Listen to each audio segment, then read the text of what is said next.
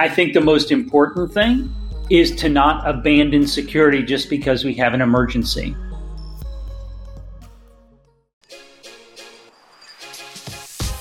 From Exabeam, this is the new CISO, a show about the people who lead IT security teams, the challenges they face, and how they overcome them.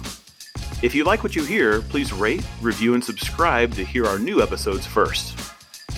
I'm Steve Moore, and today I get to speak with Martin Littman, CISO of Kelsey-Seybold Clinic, about the potential risk associated with a shift to remote work and strategies for protecting your operations. Working within dispersed teams is often part and parcel of a CISO's job. But what happens when unforeseen conditions cause an exceptional shift where organizations find themselves working from home? Martin, thank you so much for joining us on the show. For the uninitiated, please, if you would, introduce yourself. Certainly. Thank you for having me today. My name is Martin Littman. I'm the Chief Technology Officer and the Chief Information Security Officer for Kelsey-Seybold Clinic, which is a multi-specialty medical group practice in the largely greater Houston area of Texas. Awesome. If you would, in terms of your employer, maybe tell us a couple of things that are unique about Kelsey-Seybold. I know there's several, and you've been there a long time, so you've got a ton of the history. Some people may not be familiar, but you guys are an interesting organization. Maybe a couple things there that's unique that you could share. Certainly. We are probably one of the things that people may come to find out is for many, many years, Kelsey-Seybold's one claim to fame was being the healthcare provider, occupational medicine provider for NASA and for the astronaut corps. And Kelsey-Seybold has been around the Houston area for 70 years. We were started by a couple of guys who left the Mayo Clinic who basically wanted to create a Mayo-like environment in Houston. We're unique in that we are privately held, and the physicians who work for us are actually employees of Kelsey-Seybold Clinic, the medical group, which is a fairly unique model in healthcare because most hospitals don't actually, if you will, own their physicians. We're also primarily an ambulatory-oriented organization. So we provide healthcare out of about 23 or 24 different locations in the Houston area today, which includes 2 ambulatory surgery centers, a couple of cancer infusion centers, a certified sleep center, and we do have some of the most advanced cancer treatment at our main campus facility where we run a radiosurgery system called Varian that is one of the most advanced radiosurgery systems in the country. And I think that it may be the most advanced one in the Houston area. In addition to that, we are a 5-star Medicare Advantage plan.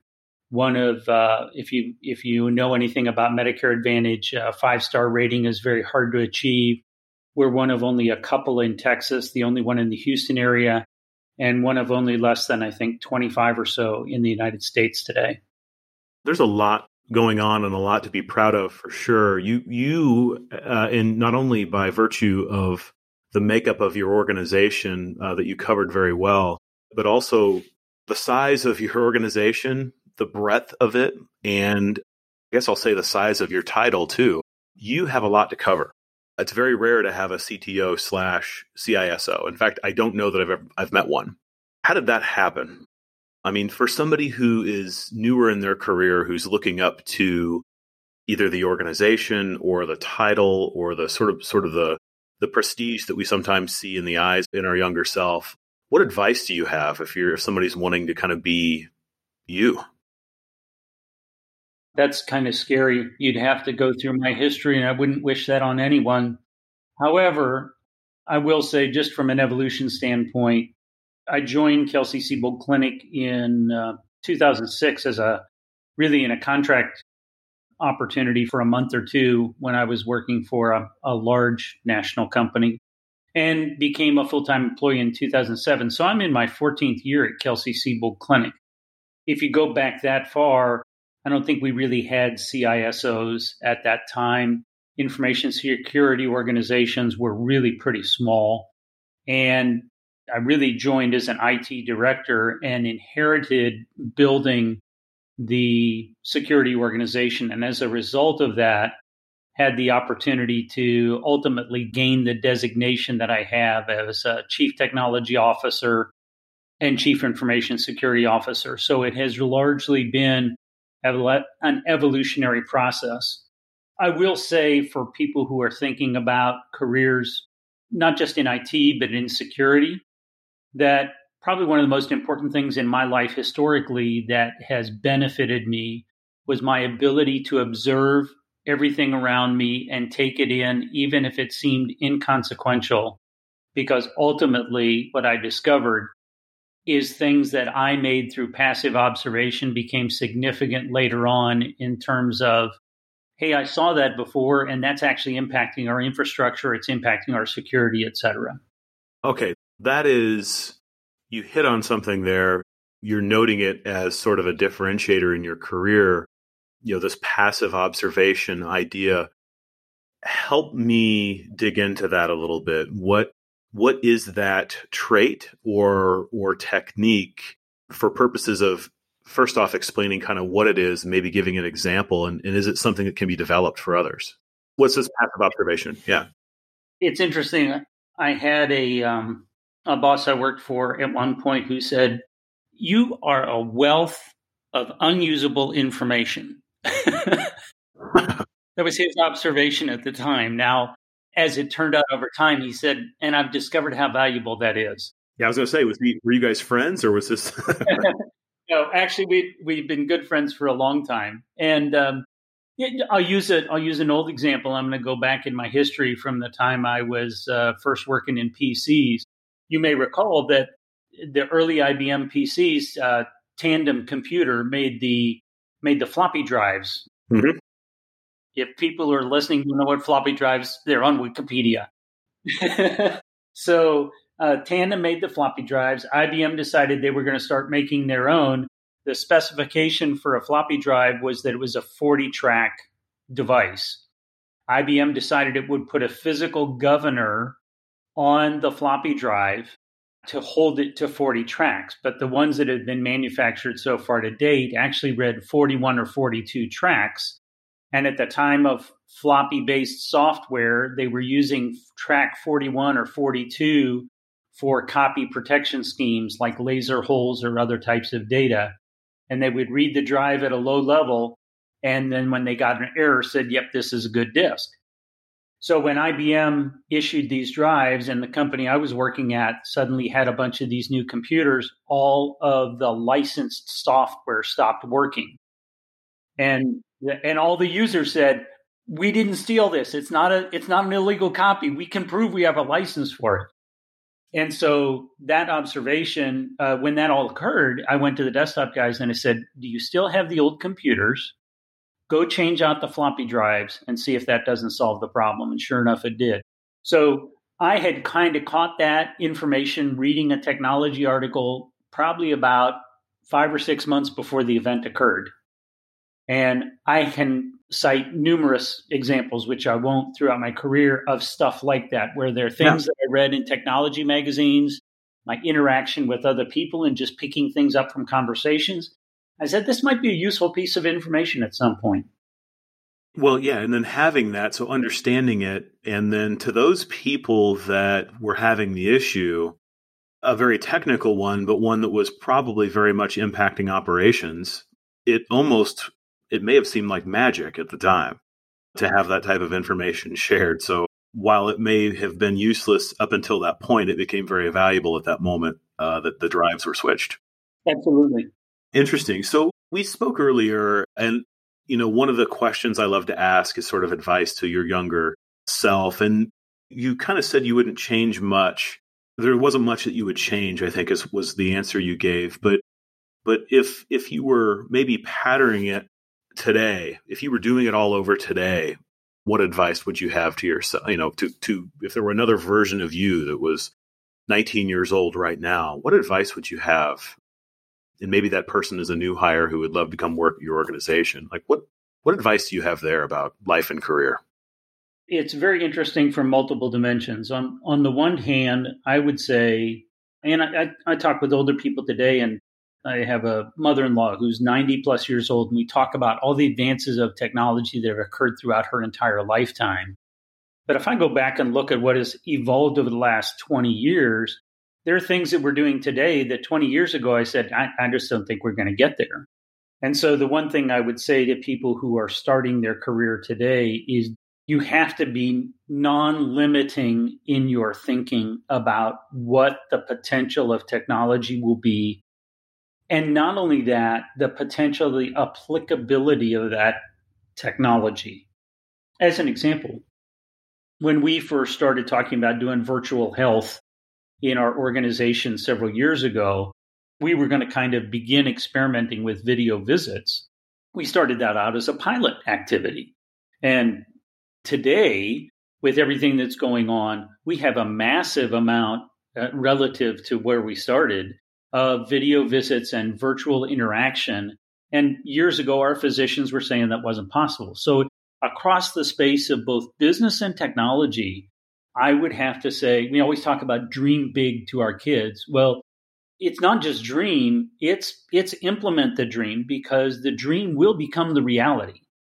You covered something. So I came from financial services and then healthcare in a variety of roles as an intrusion analyst and architecture and leadership and exec leadership.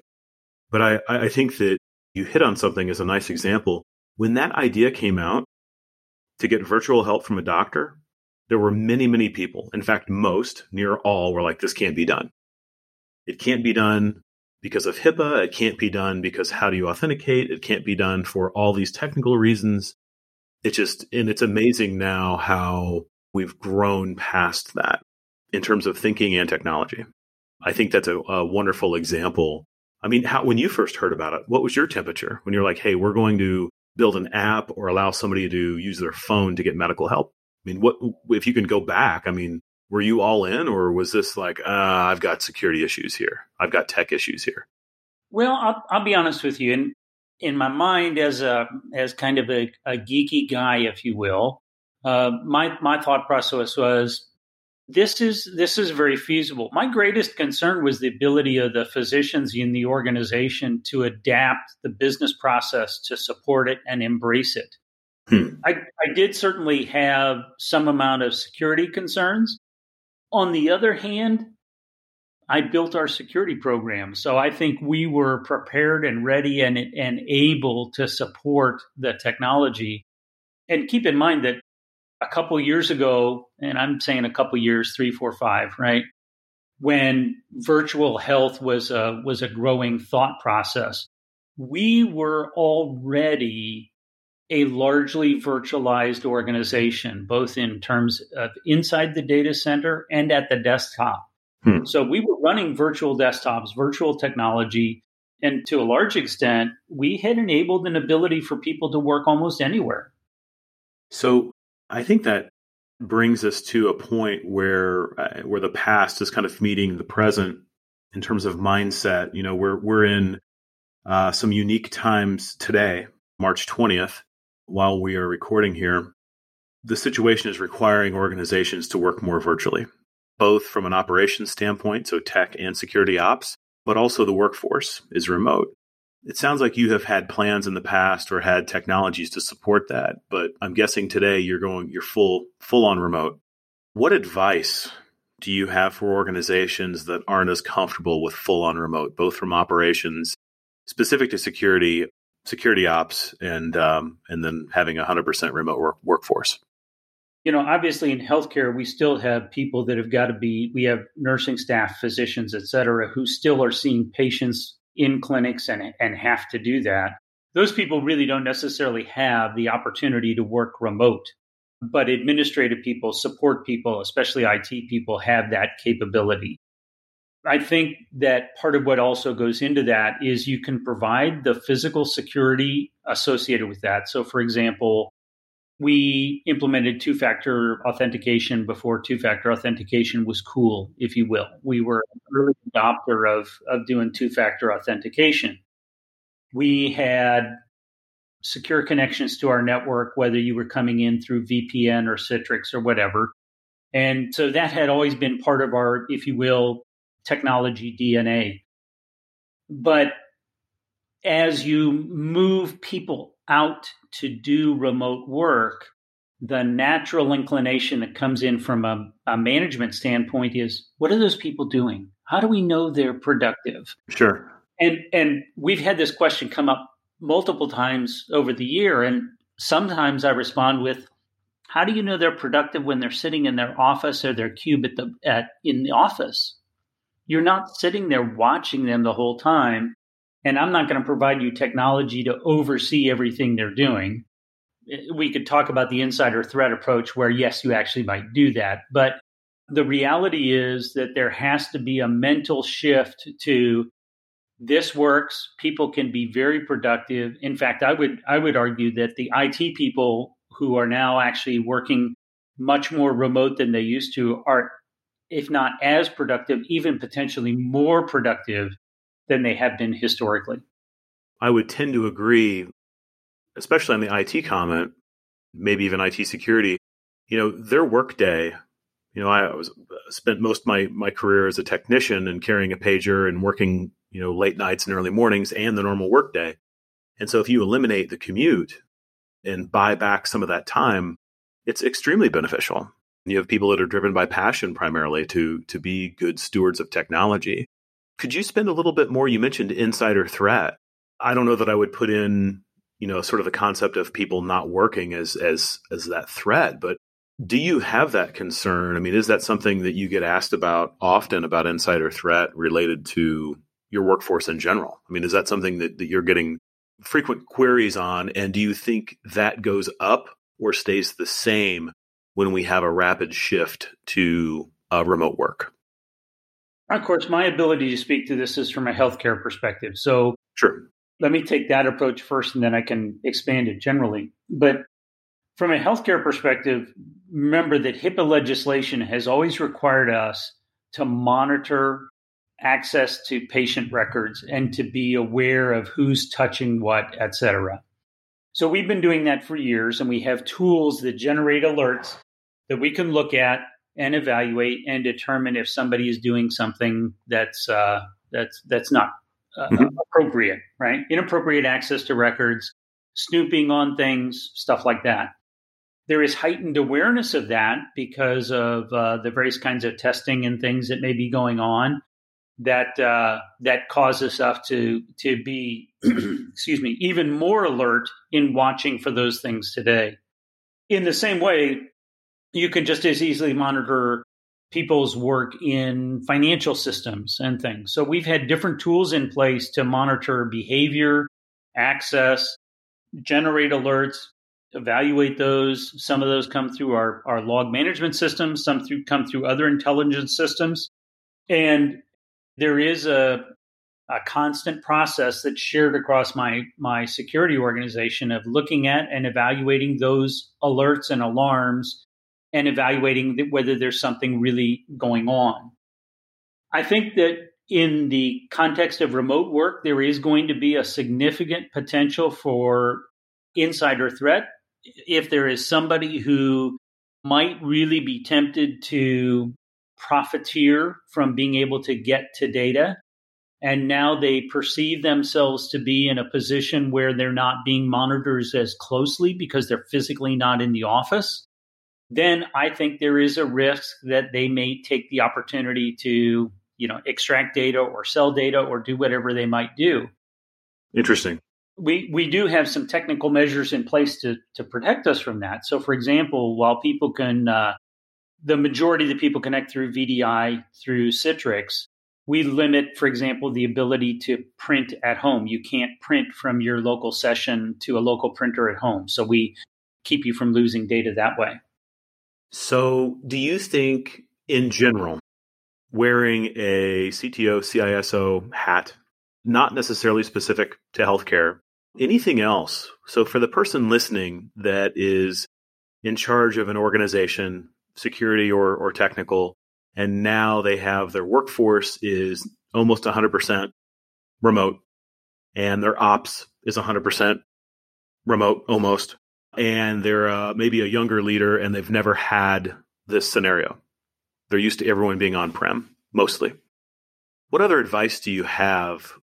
Walk them through, if you would, if you were sitting across from them now, of a couple of things that you think they should consider. What are the questions they should ask? Use that analytic mind that I know you've got and go through and say, hey, let's take a break. Let's check on a couple of things. What would you have them do? There are a couple of key things. What you have to do is look at first, how have you communicated with each other in person and as a group and as an extended family of workers within the office before you were working remotely? Were you doing phone calls? Were you doing in-person meetings? Were you doing informal meetings in the hall? All of those things are going to be factors that you have to now replicate that experience or that capability when you're working remotely. So we are leveraging, for example, Microsoft Teams is, since we're an O365 shop, we're leveraging Microsoft Teams. We've always used Skype. We have a greater use of Microsoft Teams. And so my advice would be there still has to be touch points, as many touch points as you had when you were physically close together. Now you're simply doing those more electronically. They can still be face-to-face. They can be video chats. You can just as easily call a quick meeting. In fact, sometimes, frankly, it's a lot easier to get a group of people together quickly for a quick chat when you're remote, because literally everybody is almost always in front of their terminals or not far away. And if you need to call a meeting together, and frankly, the meetings go faster. I usually meet with my leadership staff at 7:30 on Thursdays, and we're scheduled till 10. I know that seems like a long time, but part of that is mental health time for us with each other also. And during the middle of that meeting, we do our change control. But we met yesterday morning, and probably within an hour, we had gotten through everything we usually would chat about, including all the side conversations. So I think we're being more efficient. So going back to the recommendation to somebody is, you really do have to focus on how you're going to do that communication effectively. Got it.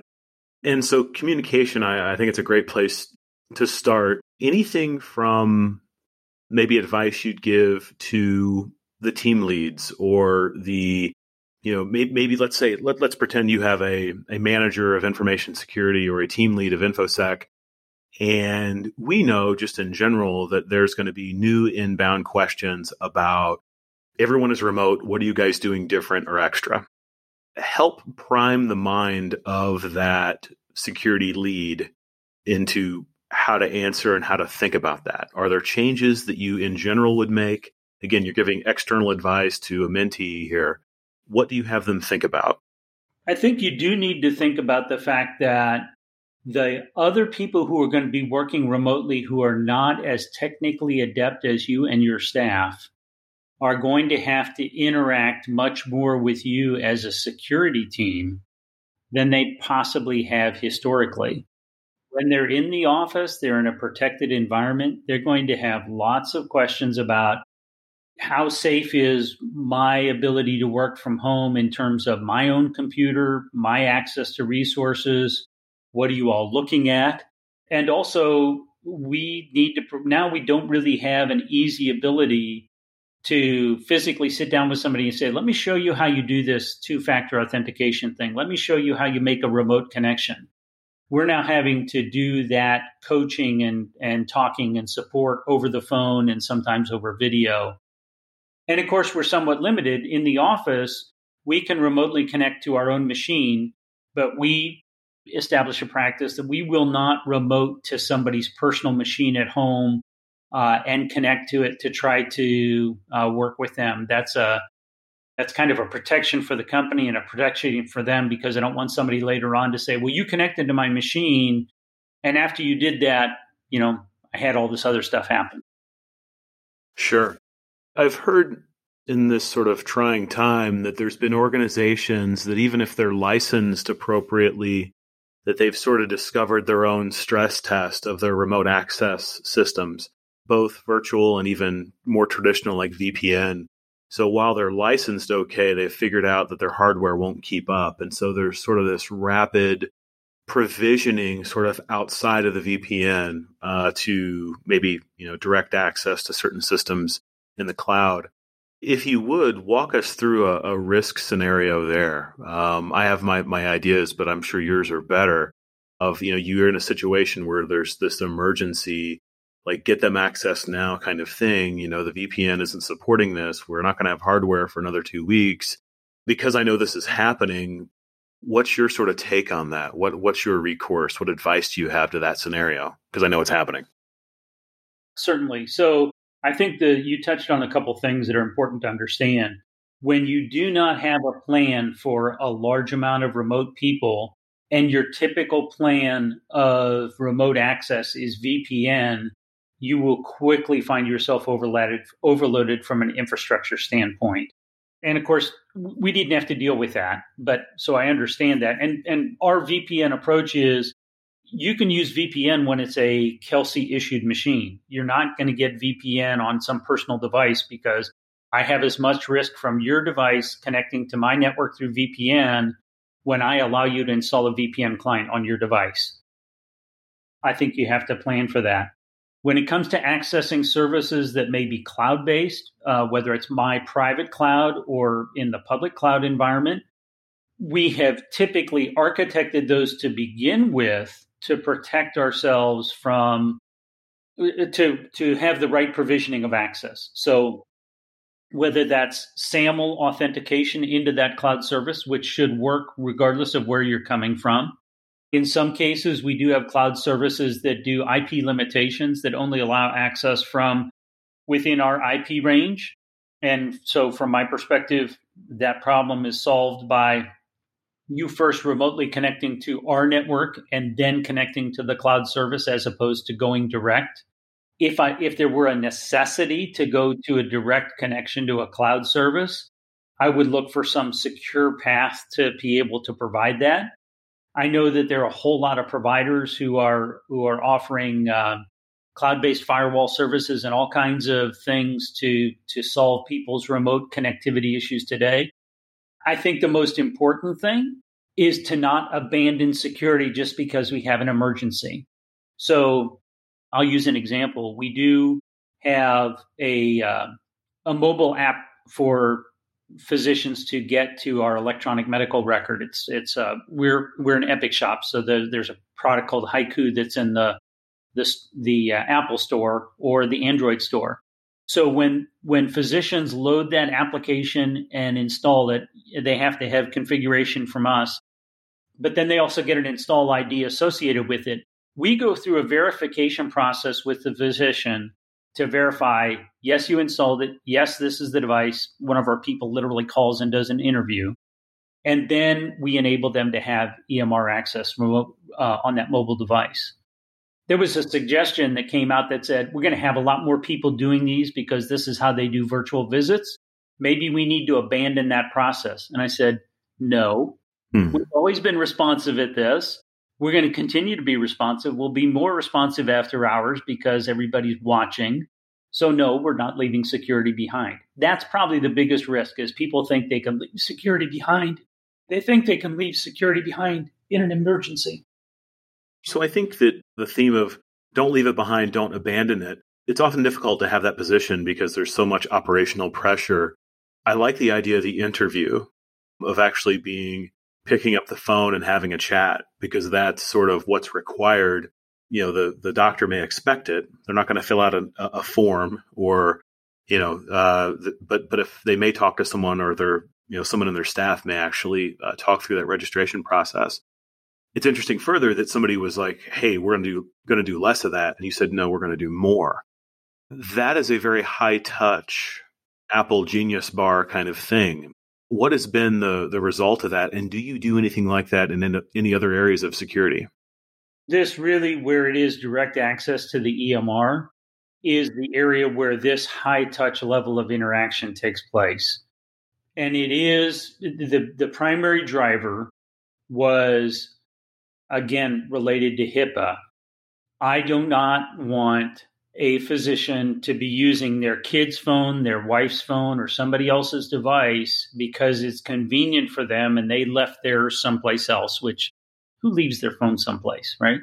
Or if I'm out with my kid, I want to be able to grab my kid's phone and get in. Well, that kid should not have access to the EMR, or your wife should not have access to the EMR. So that's why we took that high touch approach. I would also say a key to all this, and I'm going back to the communication thing, I'll just mention this, Steve, and that is we couldn't be doing all of these things if our executive leadership, by the way, who are all practicing physicians themselves, if they did not support these practices and policies that I've put in place. Let's spend a second on that. So they are practicing physicians. They've done the work. You've had to go and explain, obviously not HIPAA to them, but kind of the translation into technology, probably, I'm going to guess, over the last 14 years. What is that like? And how did that get its start? Meaning, many people are struggling with this, of either in the medical field or just in general, speaking with their executives. Let's keep it focused on healthcare for a moment. You're doing things here that are interesting. I love I'm going to call it the Genius Bar kind of thing. You've realized that this is a kind of one of the most important systems, I would say, and you're going to put a high touch process in that's supported by the board. What are the kinds of things you have to do to make that a reality? You really have to kind of go back in history. Again, we may have a unique leadership model, but I don't think it's all that different from every place else. Early on in my tenure here, I first had to, and I report to the CIO, still do today. And I had to have the trust of my CIO that I knew what I was doing and that he was letting me run my business, and he did. Likewise, the chairman who he reported to, an executive director of the management services company, was somebody that I then built a relationship with. And as we made any purchases that we made, he always asked lots of questions and I always provided lots of answers. And I took the opportunity to describe things to him in terms of analogy. I remember years ago when we were doing storage, I was explaining to him, he was thinking, I can go and buy gig drives from Best Buy. Why don't we just buy a bunch of those multi-gig drives at Best Buy instead of buying these massive storage systems? And so I spent a lot of time explaining to him how storage systems are built, how controllers work, what RPMs relate to number of instructions per second in terms of performance requirements from databases and things like that. And it was all that education and the willingness to say, no question is stupid. I know we hear that all the time, even from stupid questions. Everything needs to be explained. And right. When you are forthright and transparent, trust is built. At that point, everything that I bring forward to them is a business discussion. I tie it back to things that happen in reality.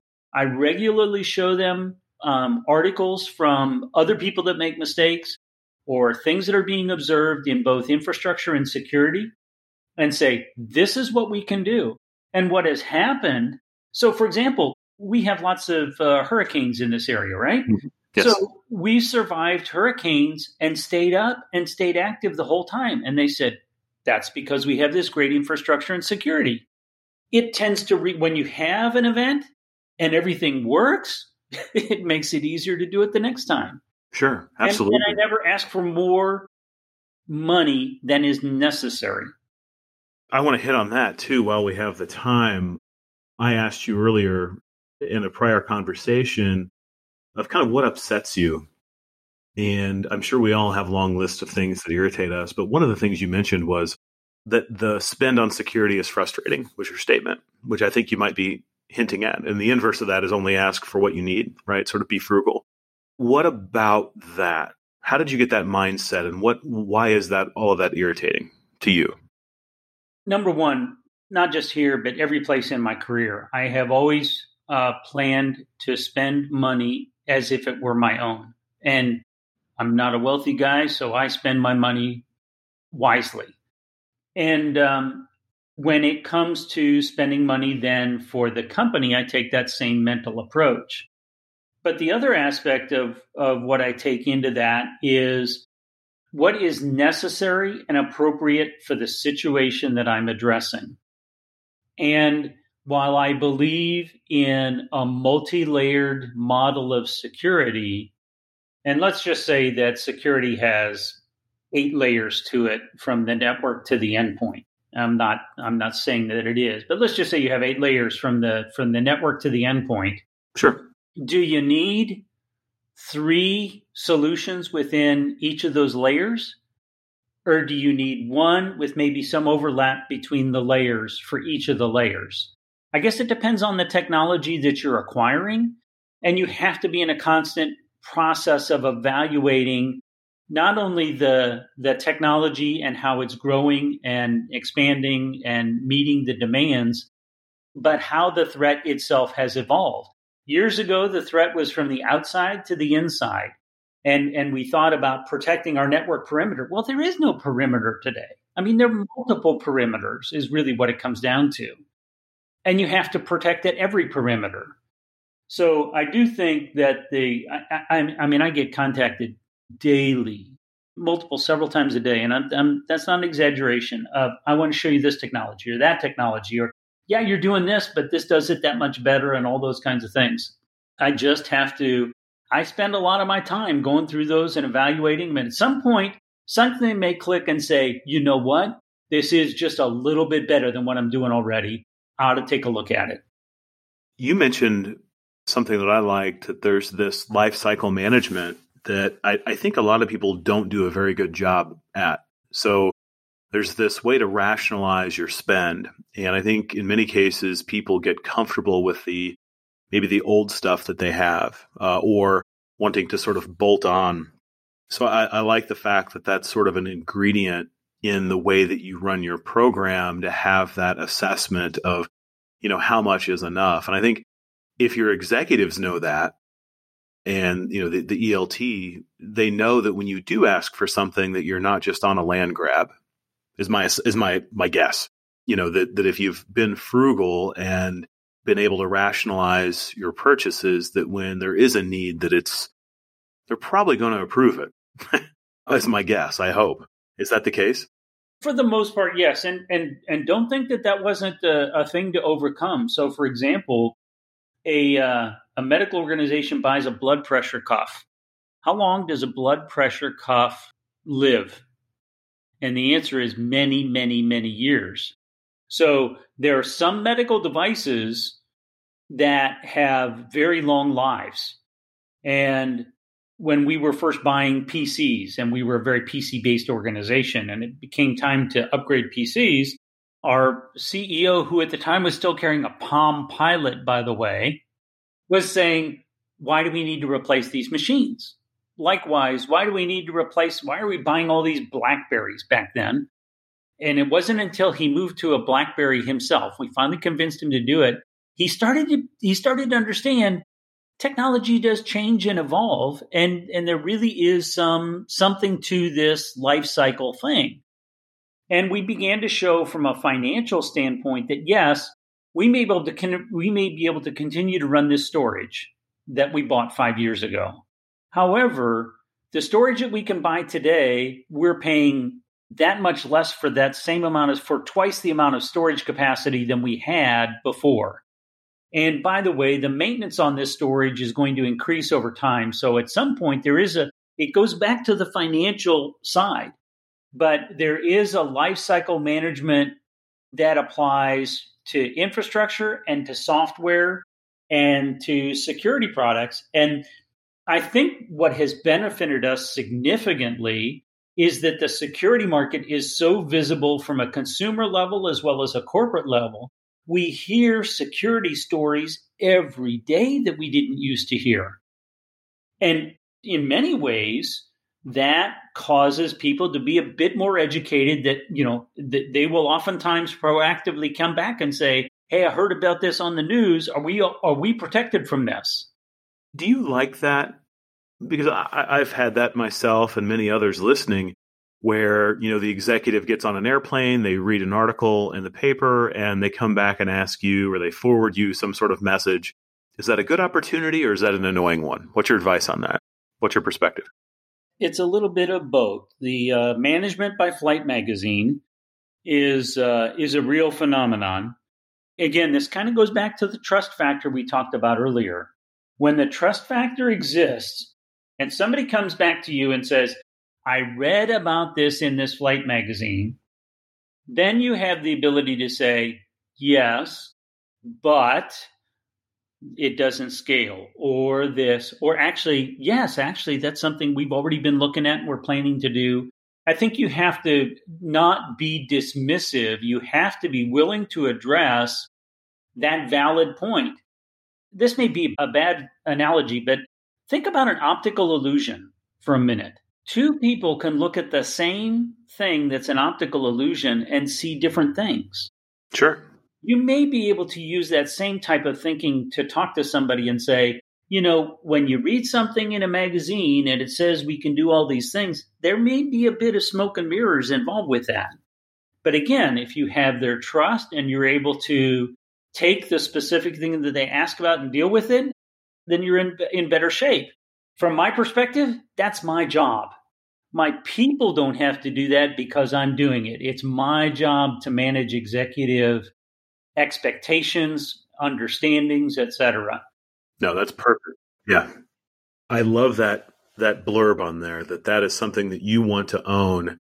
I do think that's your job, and that many people allow that messaging to trickle down maybe too far, or people volunteer to sort of manage it, and you get mixed messages. I do think, though, that there's value in cluing in a couple of junior people to kind of see how that executive talk works. Because if they've never had to do it themselves and you've always done it, and then you're away and they've got to answer the email, it can have disastrous results. If something gets sort of kicked down a level or two. What do you do? What if it's the different kind of story? So I think the thing you were alluding to might have been, hey, I read about this technology. What if they're reading about someone else's breach, and somebody gets hacked, there's a breach, makes it into some news article, the executive reads it, and the question is this: could this happen to us? Which is very wide open. What's the process, or what's the thinking there? I will almost always say, yes, it absolutely will. Not Wow. that it can, but I tell them, yes, it may actually happen. But I usually also take them through the analysis of the breach that they hear about. And I would knock on wood, except it would make a noise while we're talking here. But I think the majority of the breaches that we have heard about all have their roots in some amount of human failure. And I do relate to them that human failure over technology is one of the greatest risks that we have. We can have something that I can send you email. I can warn you that it comes from the outside. I can have a message in there that's highlighted with a banner that says, don't click any links that you don't trust, and somebody will still click it.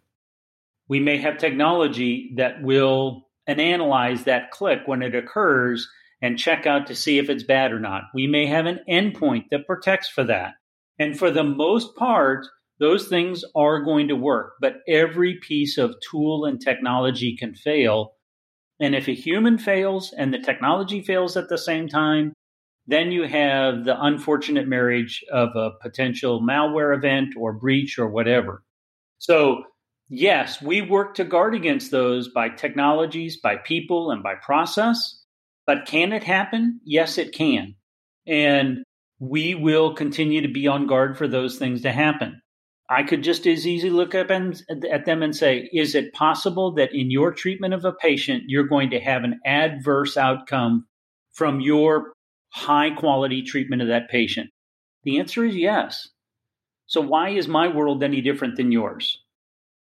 For those listening, especially if you're younger and starting out, and maybe you were a technician getting into leadership, like I once did, I would encourage you to go back and listen to the last 45 seconds or a minute on that answer. So there's many security organizations where the answer is the opposite.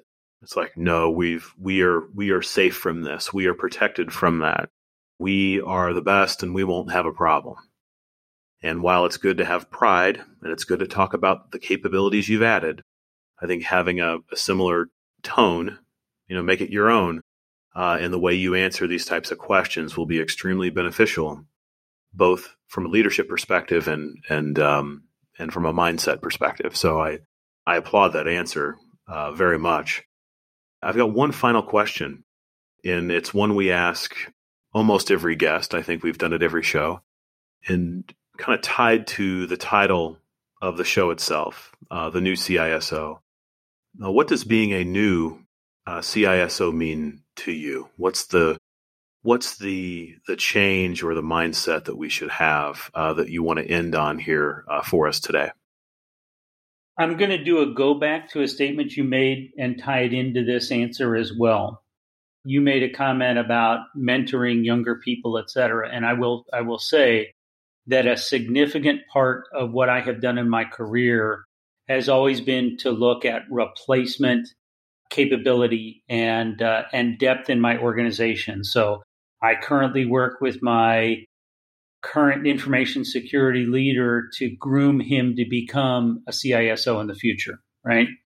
So he is an upcoming new CISO. I would say that a lot of the things that are shared about becoming a new CISO are the fodder of being in that role. But if there's anything that you've heard me say today, you will note that I have, not just because of my position, because I'm the CTO also, but information security doesn't operate in a vacuum. It is part of the DNA of everything we do. It should be part of every application conversation. It should be part of every business decision conversation. It should be part of every infrastructure conversation, and it should be part of every security conversation.